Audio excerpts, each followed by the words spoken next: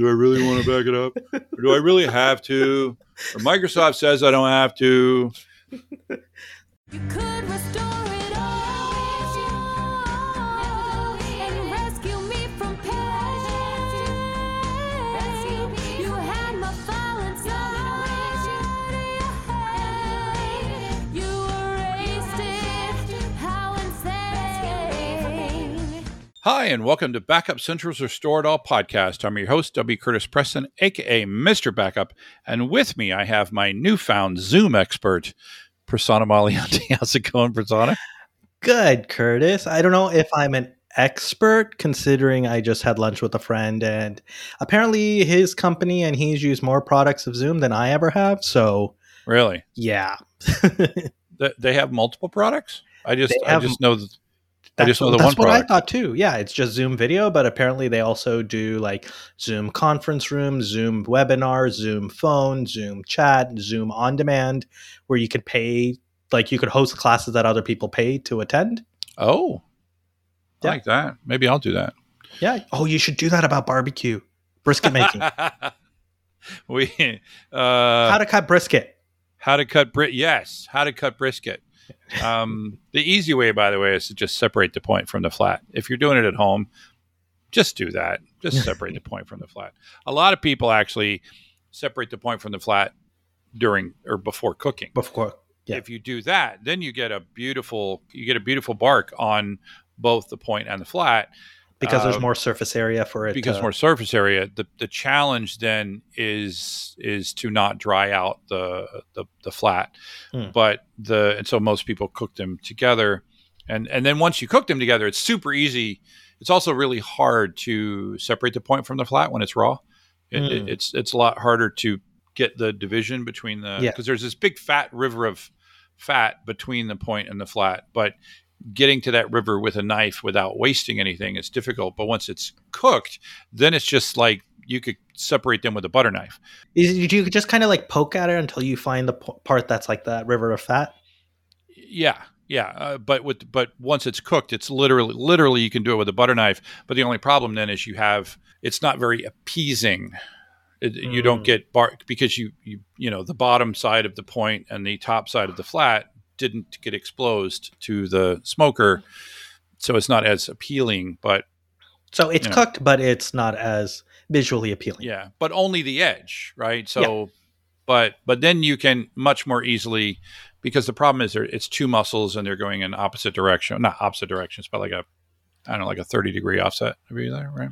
Yeah. Anyway, interesting. We discuss all this because, of course, I just finished my barbecue road trip, which will be a future podcast episode. Yeah, yes, which will be a future where we just talk about that just as a bonus episode, because this thing is really about data protection, and that has zero to do with data protection. But if you're curious already, feel free to go to my YouTube channel, WC Preston, just one word as my YouTube user, and you can see the 12 different YouTube videos we made as I traveled across Texas last week for my vacation.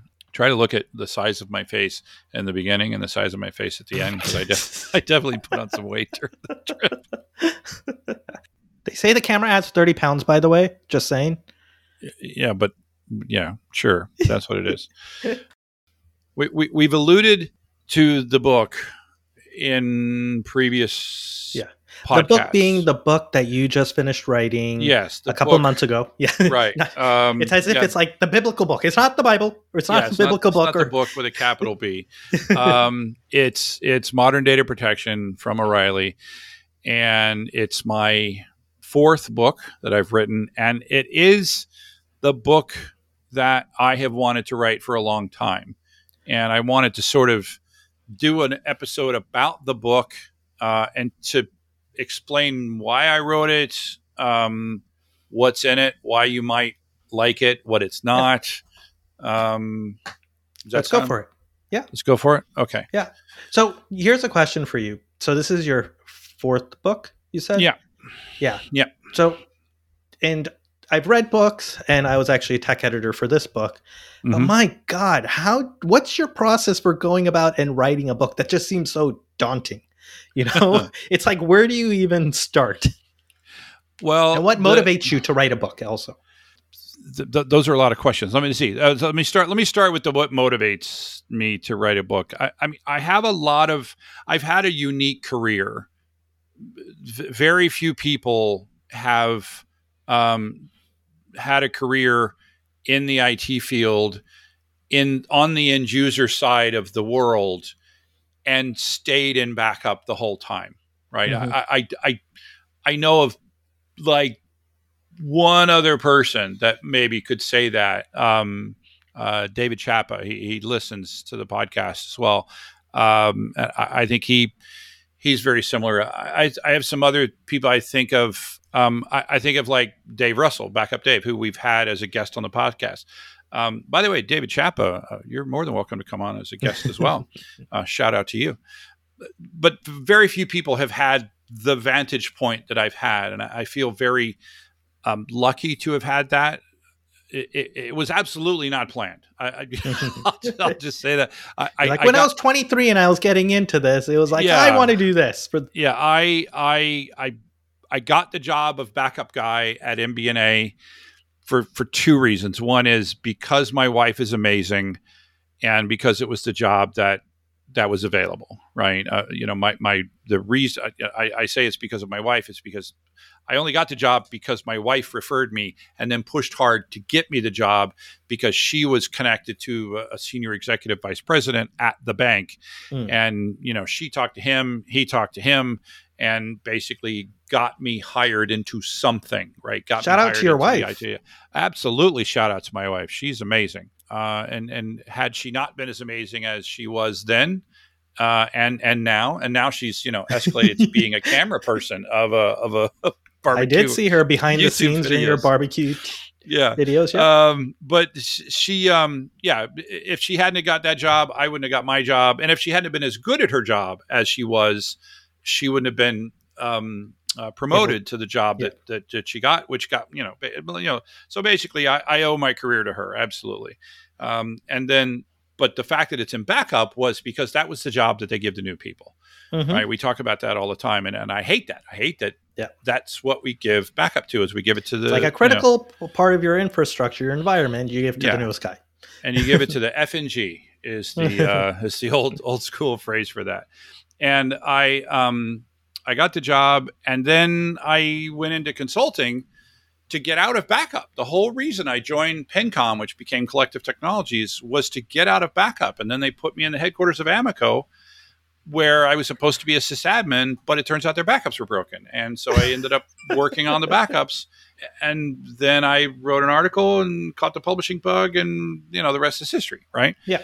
Somewhere along the line, I got, so I just feel that I have access to a lot of knowledge that I feel the need to share with people. And there is a certain amount of joy of passing that knowledge on. Definitely all our conversations about tape. Everything I've learned about tape has been from you, Curtis. Yeah. So, well, that's good to hear. It's good to hear.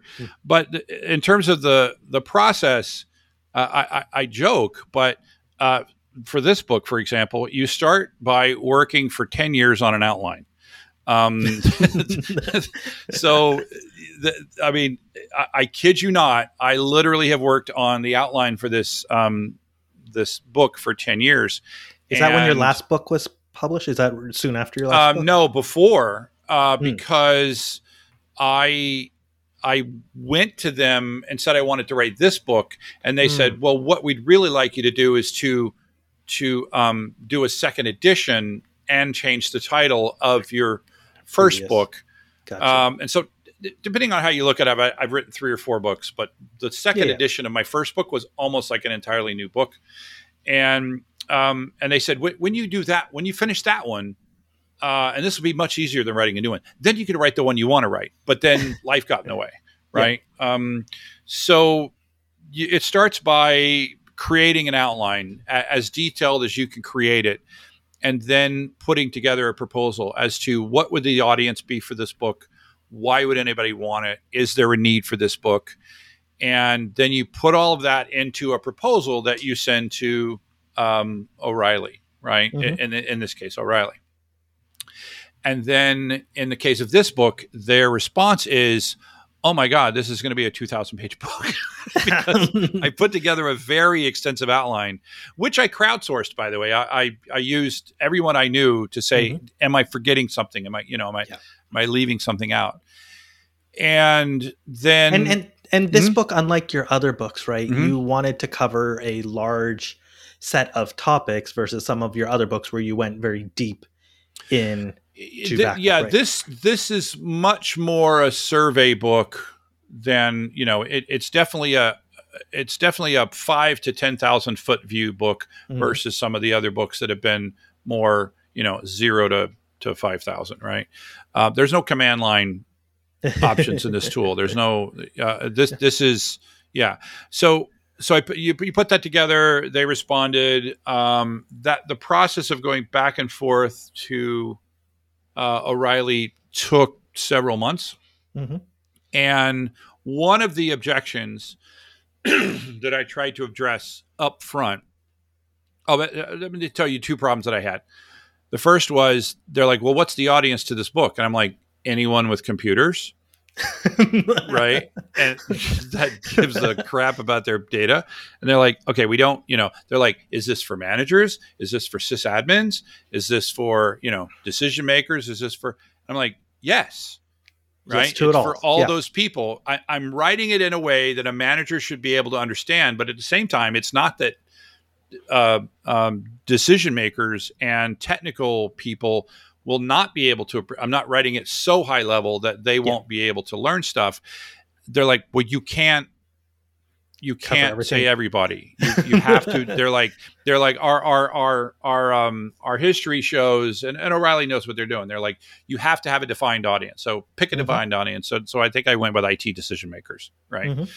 And but decision makers is a weird term in IT, right? Because a lot of time the decision maker is the man or woman on the keyboard making it happen. They're the one making the decision, even though they might not have line item authority on the budget, right? Yep. But so that was probably the hairiest part. Agreeing to a page count, we agreed to keep it under 500 pages, and they said there's no way I could do that because my outline was 350 pages, and it wasn't that long. But they were like, yeah. I was like, trust me, I do not want to write more than 500 pages. And then the other thing that wasn't as big a deal to them as it was to me, I said, listen, I currently work for Druva. And by the way, I work for Druva. Prasanna works for Zoom. This is not a Zoom or Druva podcast. The opinions that you hear are ours. Make sure to rate us at ratethispodcast.com/restore. And if you care at all about any of the things that we talk about, we'd love to have you as a guest. So I was very concerned that anyone would look at where I work and look at what I'm writing and say, oh, he's just going to write a big book that basically leads people to say, well, you need to buy Druva. Yep. Right. And I really, that's always a danger, right? Of working for a vendor. It's always a danger, right? Yeah. And here's the surprise. I don't think Druva is right for every scenario. That's like number one. I think Druva is a great service. I do believe highly in data protection as a service. I believed highly in it before working for Druva, right? But because of the way we do things and because of, the laws of physics, right? It doesn't work Druva is in every not situation. right for everything, right? Yep.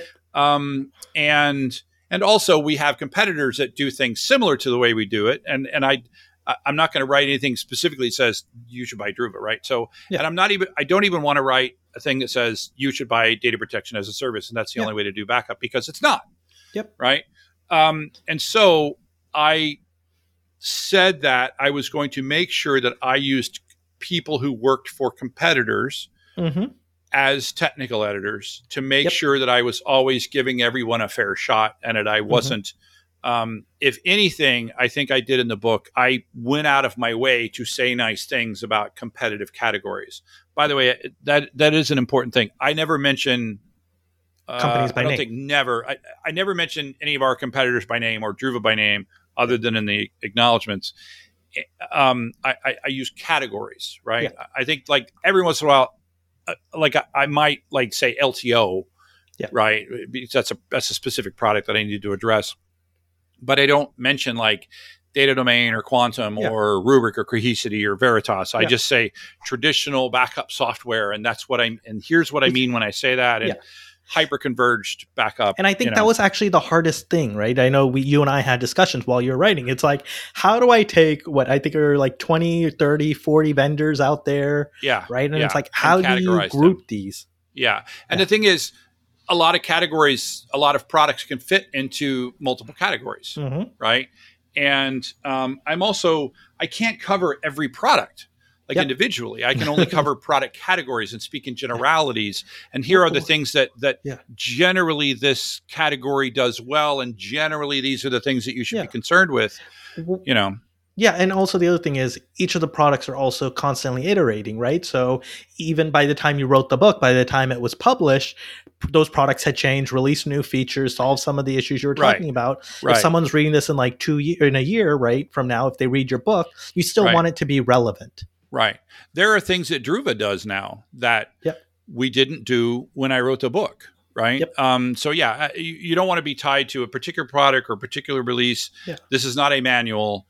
This is a book of a lot of concepts and important things that you need And to I know. think that's important because a lot of people forget about the concepts and they just dive into, I need to figure out a solution for my problem. Right? And I think one of the things your book does a great job is, let's take a step back. Let's think about sort of the categories, the problems you're trying to solve, what each one of these categories are good and bad at. Right. And then start from there rather than just saying, oh, I should use this because that's what everyone else says. Yeah, exactly. And I address a lot of sort of what I would call either myths or misconceptions, or things that I find myself arguing for my entire career. Right? Things like backup is not archive. Right? Backup and archive are two very different things. That doesn't mean that there can't be a product that does both. It's just that the concepts, the disciplines are two very different things, and you need to understand the difference between those things when you're buying products. Right? But I think that helps, like having those categories and also the myths, because like you said, people have these misconceptions and there's a lot of FUD out there as well. Yeah. Right. Yeah. And it's hard for a normal user to go figure out, okay, what applies now? What is FUD? What is the truth? How are people actually using the product? And I think sort of breaking things down and looking at more of the categories, I think also helps. Yeah.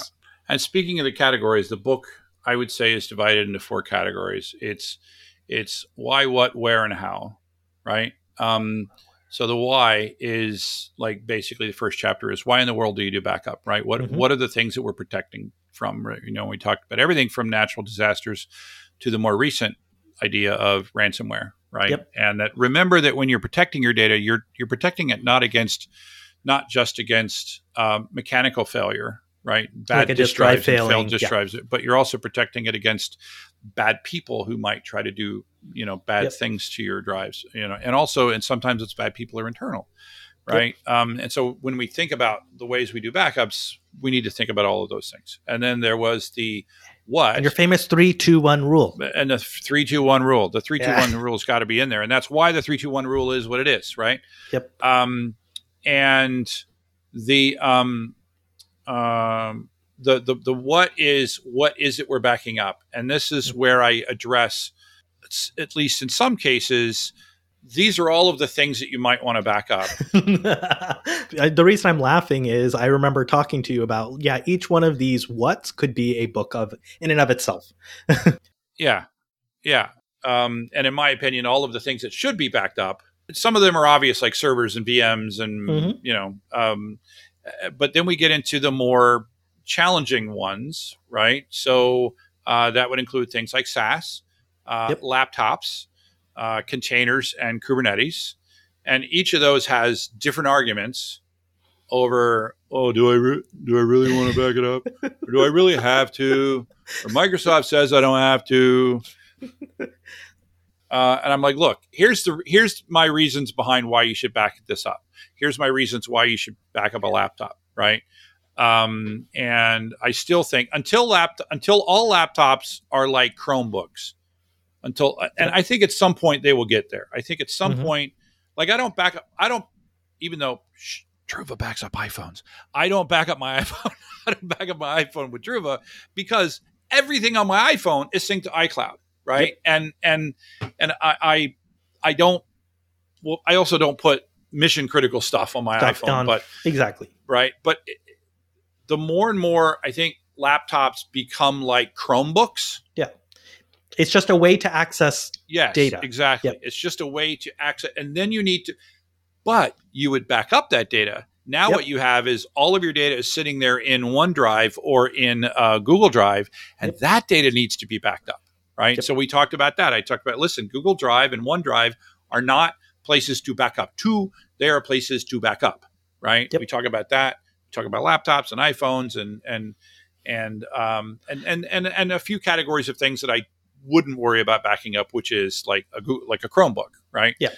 Also in the what, you also talk about databases and all the different I do talk flavors about of all the database. databases. Yeah. Well, definitely with those, every one of those could be a book in and of itself, right? And I try to give a high level overview of the different kinds of databases, both SQL and Yes. NoSQL. And by the way, NoSQL doesn't mean not SQL. It means not only SQL. Yeah. I actually learned that, by the way, and I learned a lot for the data. The database chapter was the hardest because it required me researching and learning about, weird databases like what's Ramanon's database?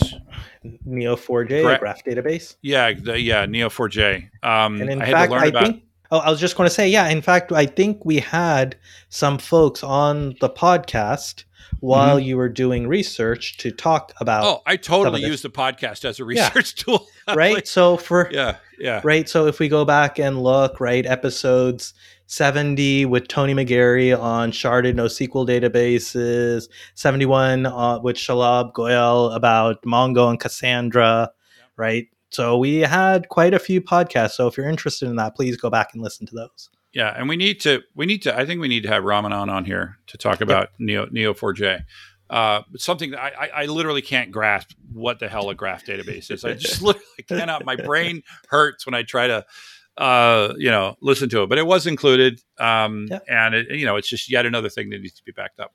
And then there was the where, which includes everything from tape to target dedupe machines, as well as Hyperconverged boxes appliances. and hyperconverged appliances. Yeah, and then the how, which is all of the different ways that you can use those things in the previous section to do backups, right? Mhm. All of the different methods, which includes everything from traditional backup to the hyperconverged world and the SaaS world. And then I talked about each one, like what they were good at, as well as the challenges of them, how they addressed the challenges of backup. And What's that? there is no perfect solution. There is no perfect solution. Sorry, Jaspreet, our CEO. He would agree with me though. He and I have talked quite a bit about sort of my position on what Dhruv is good for, and he doesn't disagree on anything I say, honestly. Like I'd say I'm the most pro tape guy at a no tape company. I do think tape is good for certain things. I do quite a bit of coverage into tape. And if you think tape is crap, you can learn a lot from the book. And you may be surprised to learn that a guy who works for a no tape company is pretty pro tape in the book, but not for backups. I don't use it for day-to-day backups, especially, backing up directly to it. But So you cover the what, where, why, or what, why, how. in the order why, what, where, and how. Yeah. Right.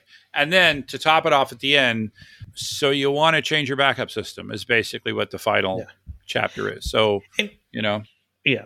And I think even in that chapter, right, you aren't recommending, by the way, go buy vendor X, right? It's more about, hey, as you're looking at changing your backup solution, here are some questions, here are some things you should be thinking about.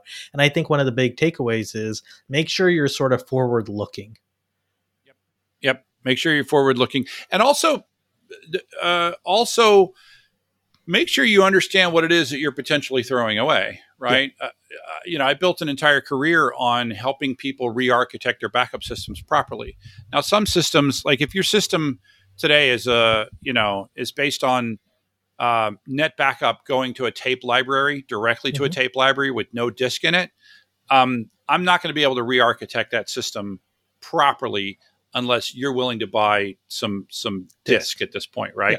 But for the most part, I had an entire career where I helped people make, a lot of net backup. I did a lot of net backup, re-architecting them and explaining people how tape works and how you got to, But so look at what you have and make sure that you're doing, that you're using your product the way it was meant to be used, and that there isn't something you could do because of the learning curve of changing backup systems, right? I think and that's also what a lot of people underestimate is that learning curve. Yeah, it's not something you take lightly. No, it's and that's the thing. Another thing that I would say when people change backup systems, the reason why their new backup system works so poorly is that they try to treat it like their old backup system. They try to configure it like their old backup system, right? Yeah. But yeah, and so these are the things that you're going to think about. By the way, there's another chapter in there that's a great chapter that talks about how to get buy-in. Yeah, I was actually going to ask you about that. Yeah. So why don't you go ahead and do that? Yeah, and I think one of the things you not only talk about like when to switch, but I think one of the chapters I recall reading was around like how to convince other people in your organization, right? Because that's usually the hardest problem when you need a switch is how do you get everyone else to sign off on it? Because it's not one person making the decision.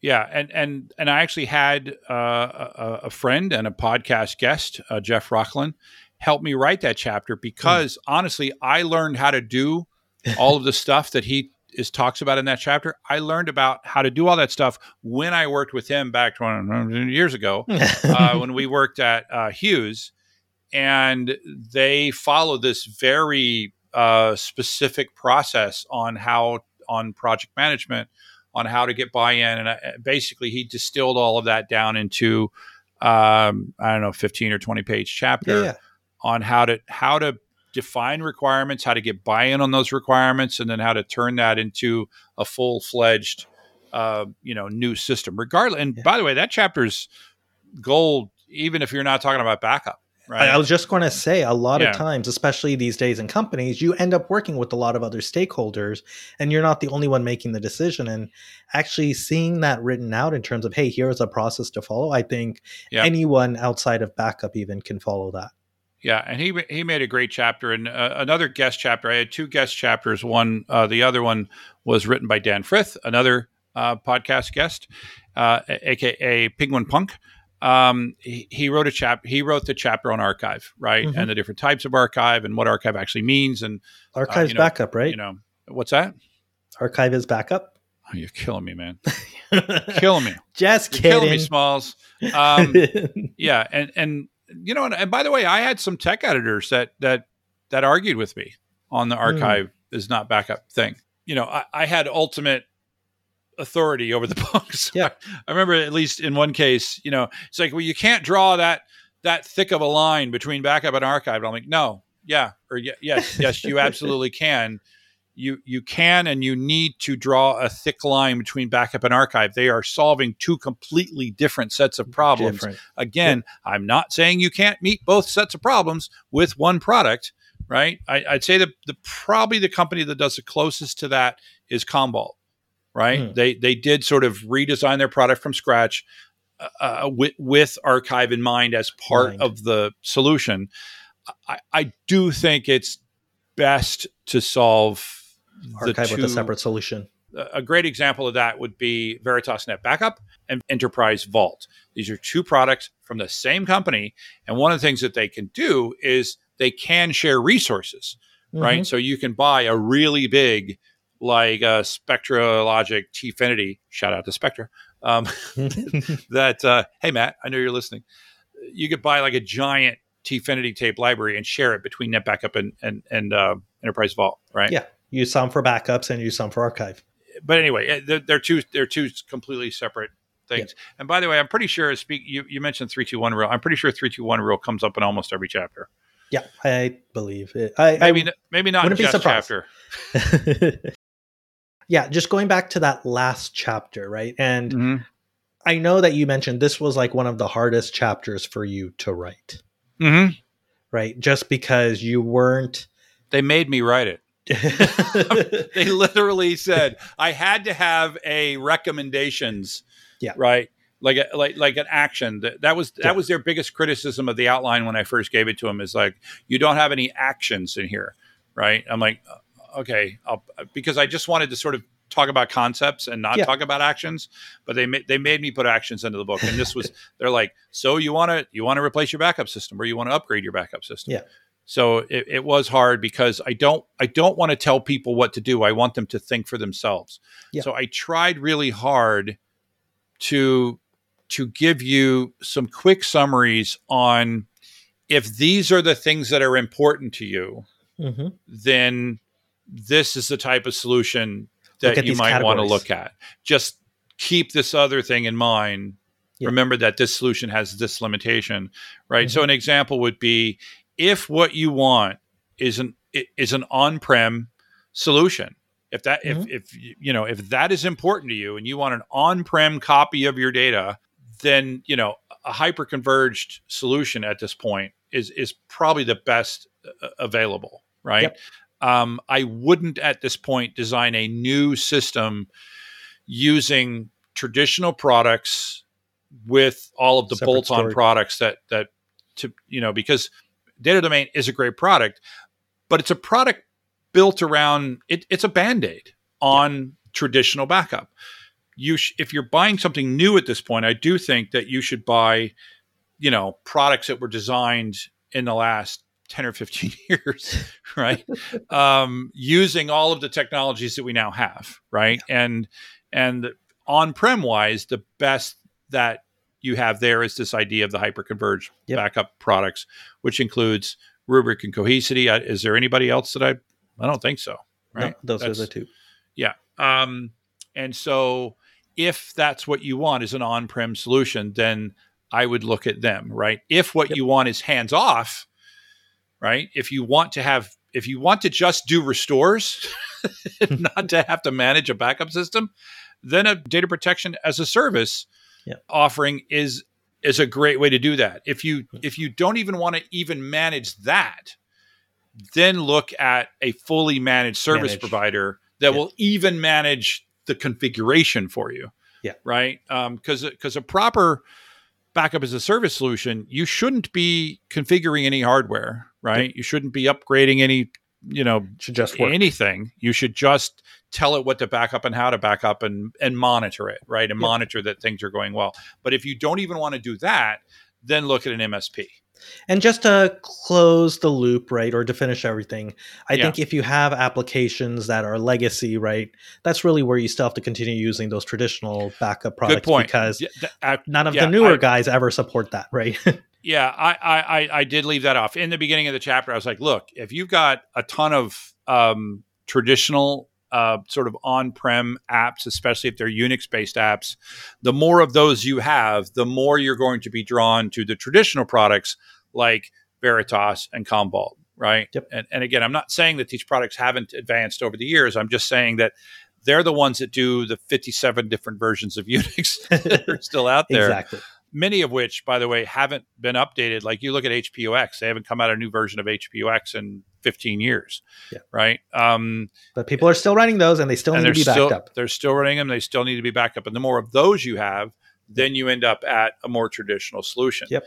But if you have a small number of them, I was surprised during my research. I was surprised, for example, to see how many of the traditional products, for example, Rubrik supports, right? I was surprised to see that they did Solaris. And AIX, I believe, as well. Yeah, and AIX. Like, who does AIX? It's been a while since I've touched an AIX machine. But yeah, so that's what I tried to do is like, if these are the things that are important to you, these are the categories to look at. It gives someone a framework to think through as they're trying to figure out what they should be doing. And I think that's important because otherwise it's like you get so inundated with all the information out there. You read analyst reports, you talk to other friends who might be in the IT industry, right? You're just trying to figure out what to do. I think this book tries to bring it all together whilst not telling you use vendor X, but at least gives you a framework to make your decision. Right. And, I try to explain both the good and the bad of each right? So just to give an example, if you're talking about Druva, if you're talking about a backup as a service to the cloud, your number one challenge is going to be the first big backup and any large restores. And if you've got, I don't know, 10 petabytes in a single data center, that's going to be a challenge. Yep. Right. Now, if you've got 10 petabytes spread across 10 data centers, easy peasy, Yep. as long as you got the bandwidth, right? Bandwidth. Yep. So if you don't have T1s, but assuming you've got, gigabit or whatever, that's, our number one challenge. You look at the HVAs, the hyperconverged backup appliances. Their challenge is that you still have a box that you need to manage and maintain. Mhm. Right.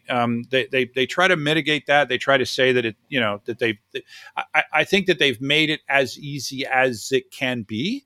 But there's right? still some maintenance. Yeah, and you ongoing don't thing you don't have to upgrade the OS and the app separately. You just get a new image and you upgrade to that image. And they've also they've addressed a lot of the challenges with traditional systems with the scale out architecture. I love scale out architecture, and you can just to get new capacity, you just buy new boxes, and that's great. But it's not like the system is maintenance free.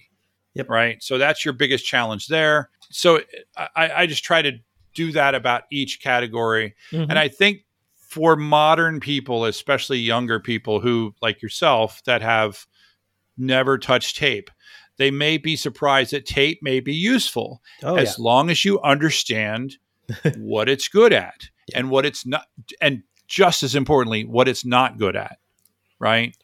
Tape is really good at writing ones and zeros and really good at holding on to them for a long period of time, but only if you make it happy, only if you give it enough throughput. And it's going to be significantly. That's when we had Matt on. What episode was that? 75.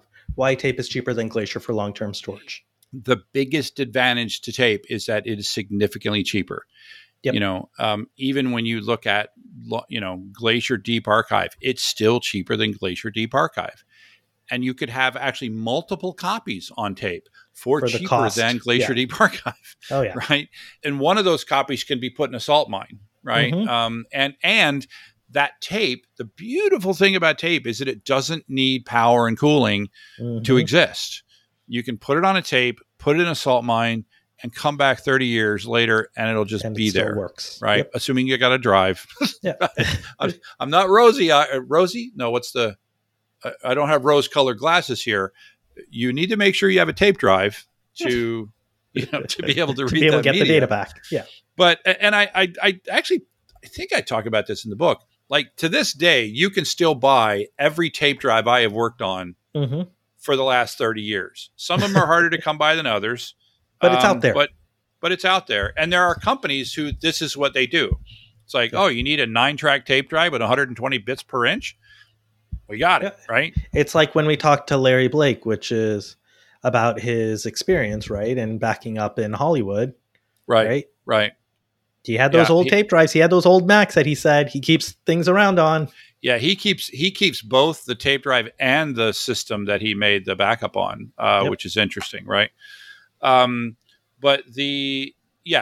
that's what tape is really good at being cheap and holding on to data for really long periods of time. But what it's really bad at is accepting incremental backups. Yeah. And so don't do that. Right. Yeah. Use the technology in the right way. The whole book, and nobody needs to buy the book. No, I don't. No, so the one thing I did like about your book, also, Curtis, is like all the little stories and excerpts, right? That you I do have stories. Well, you know me. I'm a raconteur extraordinaire. I love telling my stories, and I definitely put a few in there of both my stories as well as some other friends stories. and fans and people and some stories got inserted by technical editors, right? So I think of like Julie Ulrich. Shout out to Julie. I know she listens to the podcast. She threw something in as a comment, and that comment became one of the little stories, in the book. And and some of them, some of them are just random. I have a Maya Angelou quote in there. There are a few random quotes like that, but yeah, I do like the stories. I try to make it entertaining as much as I could, right? I try to, that is another thing I've heard from people that read the book is that they get my personality. Yeah. My It personality definitely comes out. across. Yeah. Yeah. Well, you know why? So I was actually going to get to this. So Yeah, what was your actual way that you wrote the book? Because it's what, 450 pages? It's 350 pages. Okay, 350 and pages. By the And way, I that's can't- another thing. Is it's not a huge book. They were Yeah. worried it would be 2,000 pages. They said keep it under 500, Mhm. and it actually ends up being 350, which is a With all the completely illustrations and everything else. consumable. Yeah, with all the there's not a whole lot of illustrations, Yeah. but a lot of words. Yeah. But But I'm it's like assuming you it's weren't like a sitting West there Wing and typing episode. every single No, word. I didn't type any of it. Did you get your wife to type it for you? No, I did not. I got my computer to type it for me. I live in the future. So this is a book written in the pandemic, right? So Druva had a, The fitness like credit a or- one-time buy some stuff for your home office, and I bought a Xterra treadmill. Right, it's not a terribly expensive, like $175 or something. And that treadmill is sitting right behind me. And then I built a little, using my woodworking skills, I built a little platform that basically is designed just to sit on the what do you call it? The display of the treadmill. Yeah. Yep. And that created a flat little desk. So on that flat little desk sits a dedicated Windows laptop, because I'm a Mac guy. But on Windows, I run Dragon Professional, which is the voice recognition product that I have used for 20 years. And it just keeps getting better. And I walked and talked. I have a very nice microphone that has a 6-foot wire on it. And I just walked and talked. So I dictated directly into, they call it the Dragon Pad. It can go into Word, but I just prefer just to use Dragon just natively. The native stuff. Yep. Yeah. And then there is a problem with that. We'll come back to that in a minute. Basically the Dragon Pad. And then when I get to some sort of pause moment, I then copy what I've written over the last hour or two into Google Docs. Okay. And then I go in and then I edit it. Right. And I did lose some data. There was a time when I wrote for probably a couple of hours, and then Dragon crashed. Oh no. Yeah, and I lost whatever it is I had just done for the last 2 hours, because I hadn't. After that happened, I started hitting Control S. Well, actually, you can just say click file, click save. You can do that. You don't have to type Control S. But what happened? I remember what happened now.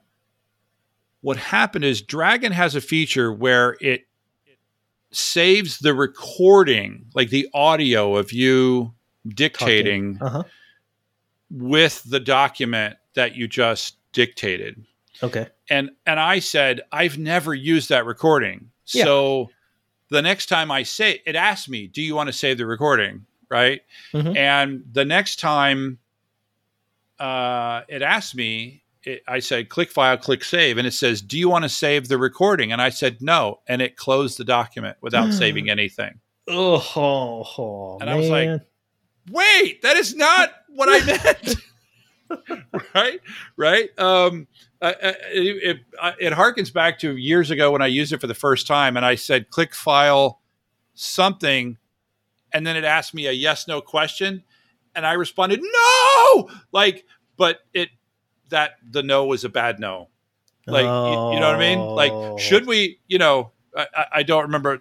Yeah. I just remember exclaiming no, yelling at the computer, when in reality I was answering the question, the yes, no question. It was like, do you want me to ignore this document or something? I don't know what it was. Oh, yeah. The I was right like, answer no! should have been yes. And yeah, the right answer should have been yes. So I lost a couple hours worth of work, but that laptop is a Windows laptop that I'm not backing up because I never put anything on it. Right. And so I just do a, Control A, Control S, Control Into V Google into Docs. Google Docs, and then I come over to my Mac and did all the editing.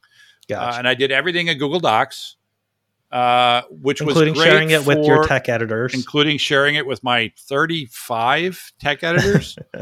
And that meant that any of them could edit at any time. And Google Docs, by the way, I'm sorry, but Google Docs is so much better than OneDrive in that respect.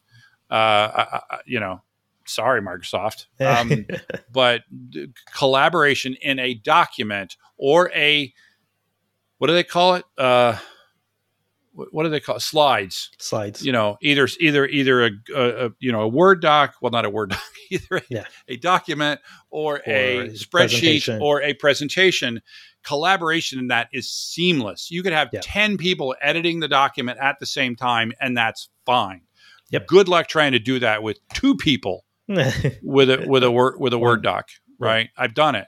And I know that there's features there that are supposedly doing it, and all it does, you stomp on each other and it's bad. So then what you do is once that all happens, then there were 2 phases of editors on the O'Reilly side, right? There's what they call the what is she called? The acquisitions editor. Which is basically they're sort of the front line, and her job is to make sure that the story is continuous and that not continuous, but what's the word there? There's continuity in the story. Yeah, the continuity in the story of the book, right? And making sure that when I introduce a term, I always define it the first time, and when I allude to another chapter, that I make the right chapter number and chapter allusion. Didn't and all that she make fun of you for something? That was the copy editor. So the copy editor, there were 2 things. One was she said that word does not mean what you think it means. It was impact means to hit something. It does not mean to change something. And this is going to impact that. She's like, that's wrong. That's bad English. Stop doing that. And so she picked literally everywhere in the book where I said impact. She goes, I think you mean change, right? So she just fixed that. But the other problem she had was that I used the word via a lot. And she said that that is Latin, and we avoid Latin in our books. And she changed all of those vias to something else, like through or something like that. And I protested, and I said, this is English, right? Via, yes. It's common. Via is a Latin word, but it is an English word. It is a word that everyday English people use. And it has a specific meaning, and that's the meaning I mean to convey. And she undid all those changes and put via back all over the book. After I doth protest too much. But then what was amazing is once you're done, once we all agreed, you go through what's called the QC1 and the QC2, right? The quality control copy 1 and 2. And when you see the QC1, that's the first time you see it paginated, right? And the illustrations. And you're also, because you do rough. Do you want to talk about the illustrations?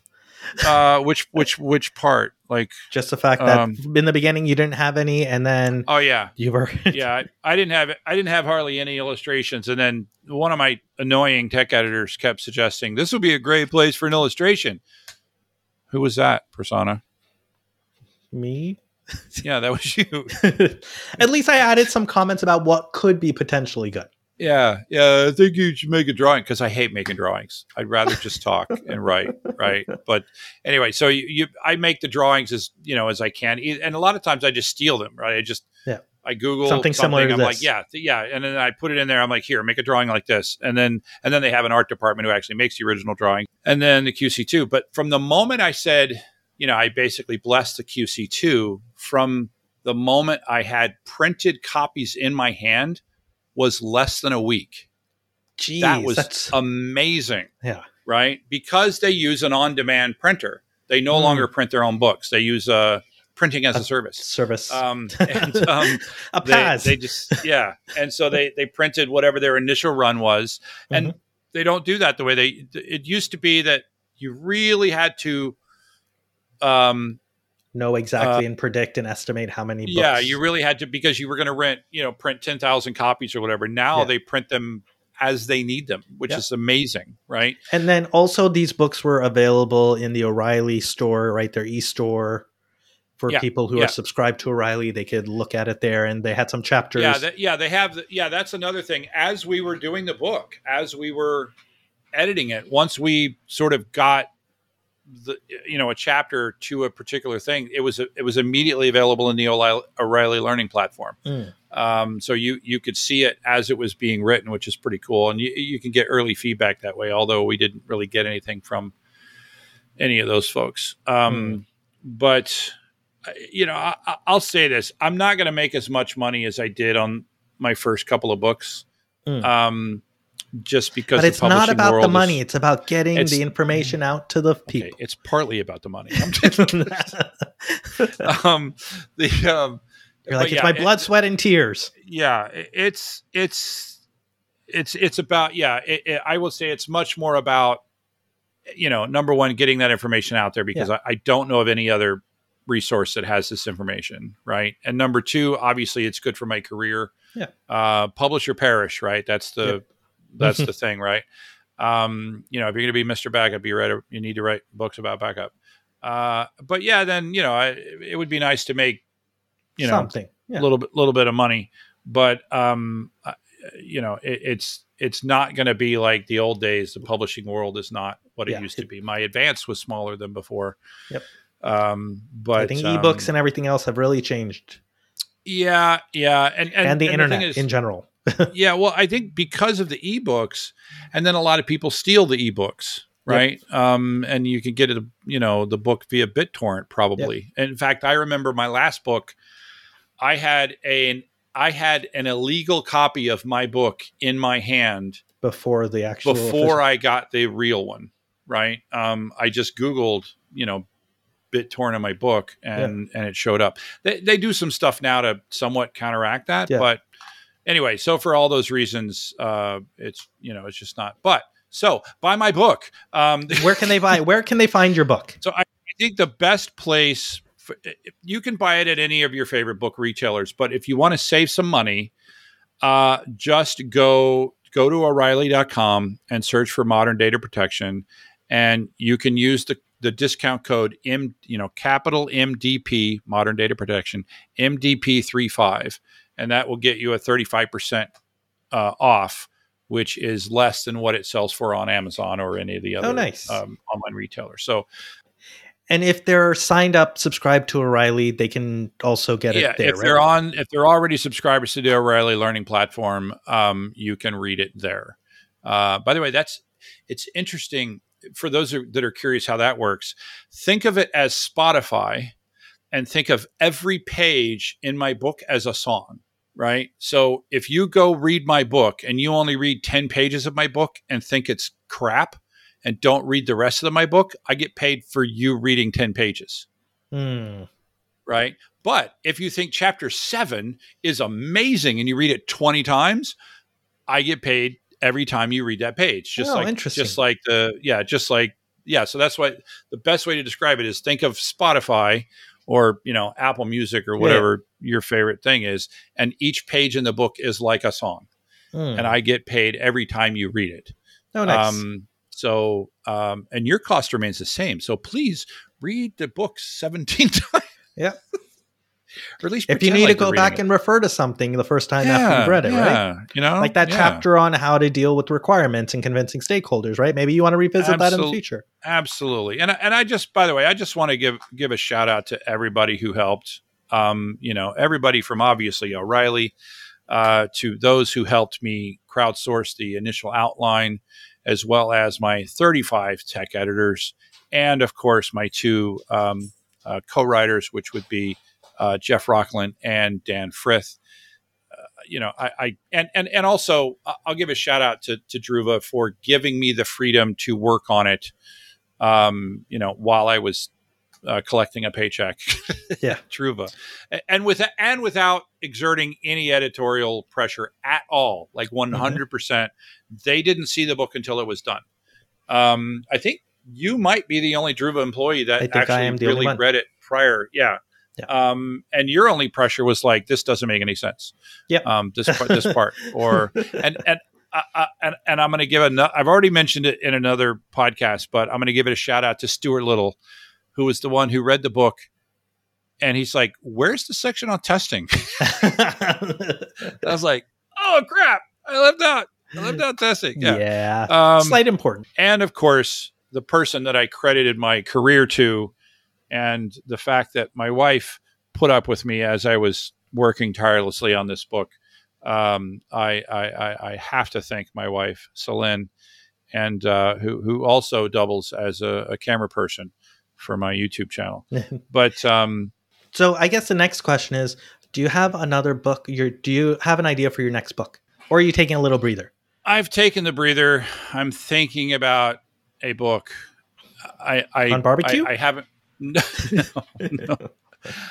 I am thinking about writing a book just on ransomware protection, specifically, and it'll be a book that's like half information security and half data protection, right? Because ransomware, it's as much about information security as it is about data protection, right? In fact, if you're good at the first half, you can ignore the second half. Yeah. But you can't ignore the second half because no one's perfect at the first half, exactly. And I think a lot of people get that wrong as well. Yeah, I am thinking about it because it's so hot right now, and there's so much pain involved there, and I think I can help. Yep. I will need a co-author that is willing to help me with the information security side of things. And the person who Zoe. I immediately think of Zoe. By the way, Zoe, if you are listening, put down the baby and contact me. Zoe, I think, is pretty busy with her new baby. Congratulations. Congrats, Zoe. She's moved to Holland, so she's got to like pick up a whole new language now. Although they speak English pretty good over there in Holland.